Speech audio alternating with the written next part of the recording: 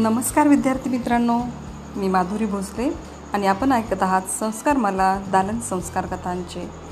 बालमित्रांनो, यामध्ये आज आपण ऐकणार आहोत बालभारती प्रकाशित उत्तम संस्कार कथा यामधील मुंशी प्रेमचंद यांची अनुवादित कथा, जी की खूप प्रसिद्ध आहे आणि कथेचं नाव आहे न्याय. चला तर मग ऐकूया आजची कथा. कथा क्रमांक 6, न्याय. लेखक आहेत मुंशी प्रेमचंद. जुम्मन शेख आणि अलगू चौधरी हे एकमेकांचे जिवलग मित्र. भले त्यांचे धर्म वेगवेगळे असोत, पण मैत्री मात्र अगदी गाढ होती. जुम्मन शेखच्या धाकात सारा गाव होता आणि अलगू चौधरीच्या घरी श्रीमंती पाणी भरत होती. जुम्मन शेखची एक म्हातारी मावशी होती. तिला मूलबाळ कोणी नव्हते. तिचा थोडासा पैसा, अडका, जमीन जुमलाही होता. जुम्मन शेखने म्हाताऱ्या मावशीची ही जायदाद स्वतःच्या नावाने करून घेतली. ती ताब्यात येईपर्यंत त्याने मावशीची खूप काळजी घेतली, तिची खूप सेवा केली. पण मग मात्र मोहरा फिरला. मावशीबाईची सेवा करणे त्याने हळूहळू सोडून दिले. तिला 2 वेळच्या जेवणाबरोबर झणझणीत तिखट बोलणेही ऐकायला मिळू लागली. काही दिवस म्हातारीने हाल सोसले, पण पुढे पुढे जुम्मनच्या बायकोचा जाच तिला सोसवेनासा झाला. एक दिवस तिने धीर करून म्हटले, बाळा, तुमच्या दोघांच्या संसारात माझं म्हातारीचं पटेल असं काही वाटत नाही. तू आपला मला दरमहा खर्चाला थोडे पैसे देत जा, म्हणजे मी माझी वेगळी राहत जाईन. जुम्मनने मावशीचे हे बोलणे ऐकले आणि तिला निलाजरेपणाने म्हणाला, अरे वा, रुपये काय झाडाला लागलेत होय. म्हातारीची सहनशीलता आत्ता मात्र संपली. तिने जुम्मनला म्हटले, मी तुझी ही करणी पंचायतीसमोर मांडेन बरं पोरा. पण जुम्मनला पंचायतीची भीती नव्हती. खुशाल बोलावं पंचायत, तो म्हणाला, कारण सारा गाव त्याच्या मुठीत होता. त्याच्याशी शत्रुत्व कोणालाच परवडणार नव्हतं.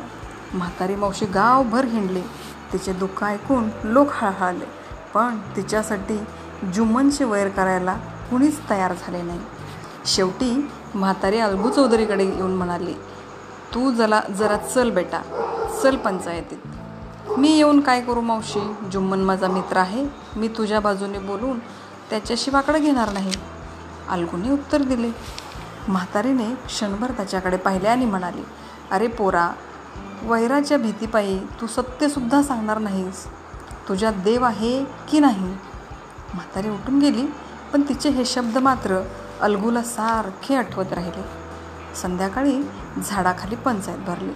म्हाताऱ्या मावशीने आपली कर्मकथा लोकांसमोर मांडली आणि म्हणाली, मला न्याय द्या, पंच परमेश्वर असतो, मी पंचाचा निर्णय मांडला. जुम्मनचा एक मित्र रामधन मिश्र म्हणून होता. त्याने जुम्मनला विचारले, बोल जुम्मन, पंच कोण असावा?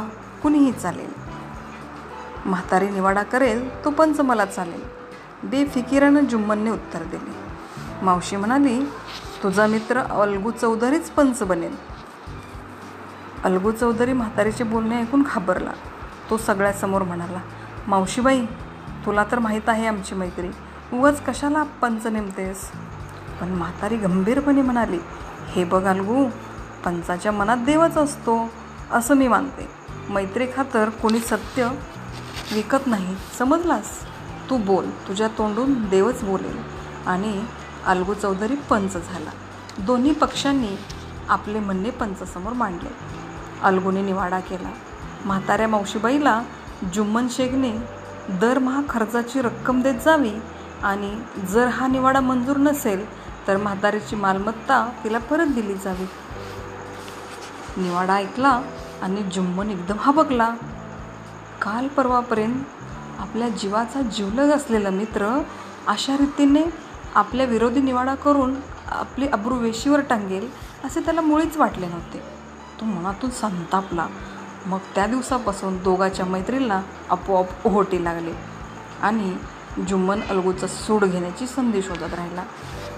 पण तशी संधी लवकरच आली. काय झाले की वर्षापूर्वी अलगू चौधरीने एक सुंदर बैलजोडी विकत घेतली होती. अतिशय उत्तम जातीचे बैल होते. त्यातला एक बैल अचानक मेला. आता जोडीतल्या दुसऱ्या बैलाचा काय उपयोग? गावातल्याच एका एक्केवाल्याला अलगूने दुसरा बैल विकून टाकला. 1 महिन्याने पैसे चुकते करायच्या बोलीवर त्यांनी बैल विकत घेतला. नवीन दमदार बैल.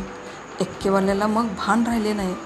जिथे पूर्वी गुळाच्या ढेपा लादून बाजाराची दिवसाला 1 खेप व्हायची, तिथे 4 खेपा होऊ लागल्या. बिचारी जनावर महिन्याच्या आतच रस्त्यात मरून पडले. अलगू महिनाभराने पैसे मागायला गेला तेव्हा एक्केवाल्याने त्याला सरळ हाकलून दिले. आम्हाला फसवलं, अर्धमेला बैल गळ्यात बांधला आणि वर पैसे मागतोस. भांडण वाढत गेलं. शेवटी पंचायतीसमोर निवाडा करायचे ठरले. संध्याकाळच्या वेळी पंचायत बसली तेव्हा रामधन मिश्राने विचारले, सांग अलगू चौधरी, पंच कोण? एक्केवाला सांगेल तो पंच, अलगूने उदारपणे म्हटले.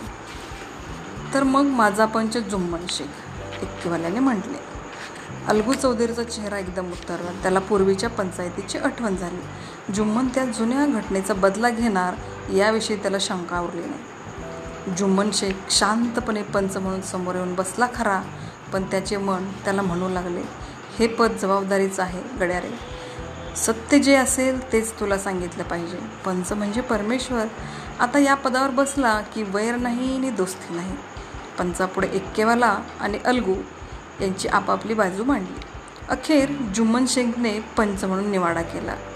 बैलाची किंमत अलगू चौधरीला दिली गेली पाहिजे. बैल विकला गेला तेव्हा तो उत्तम होता, निरोगी होता.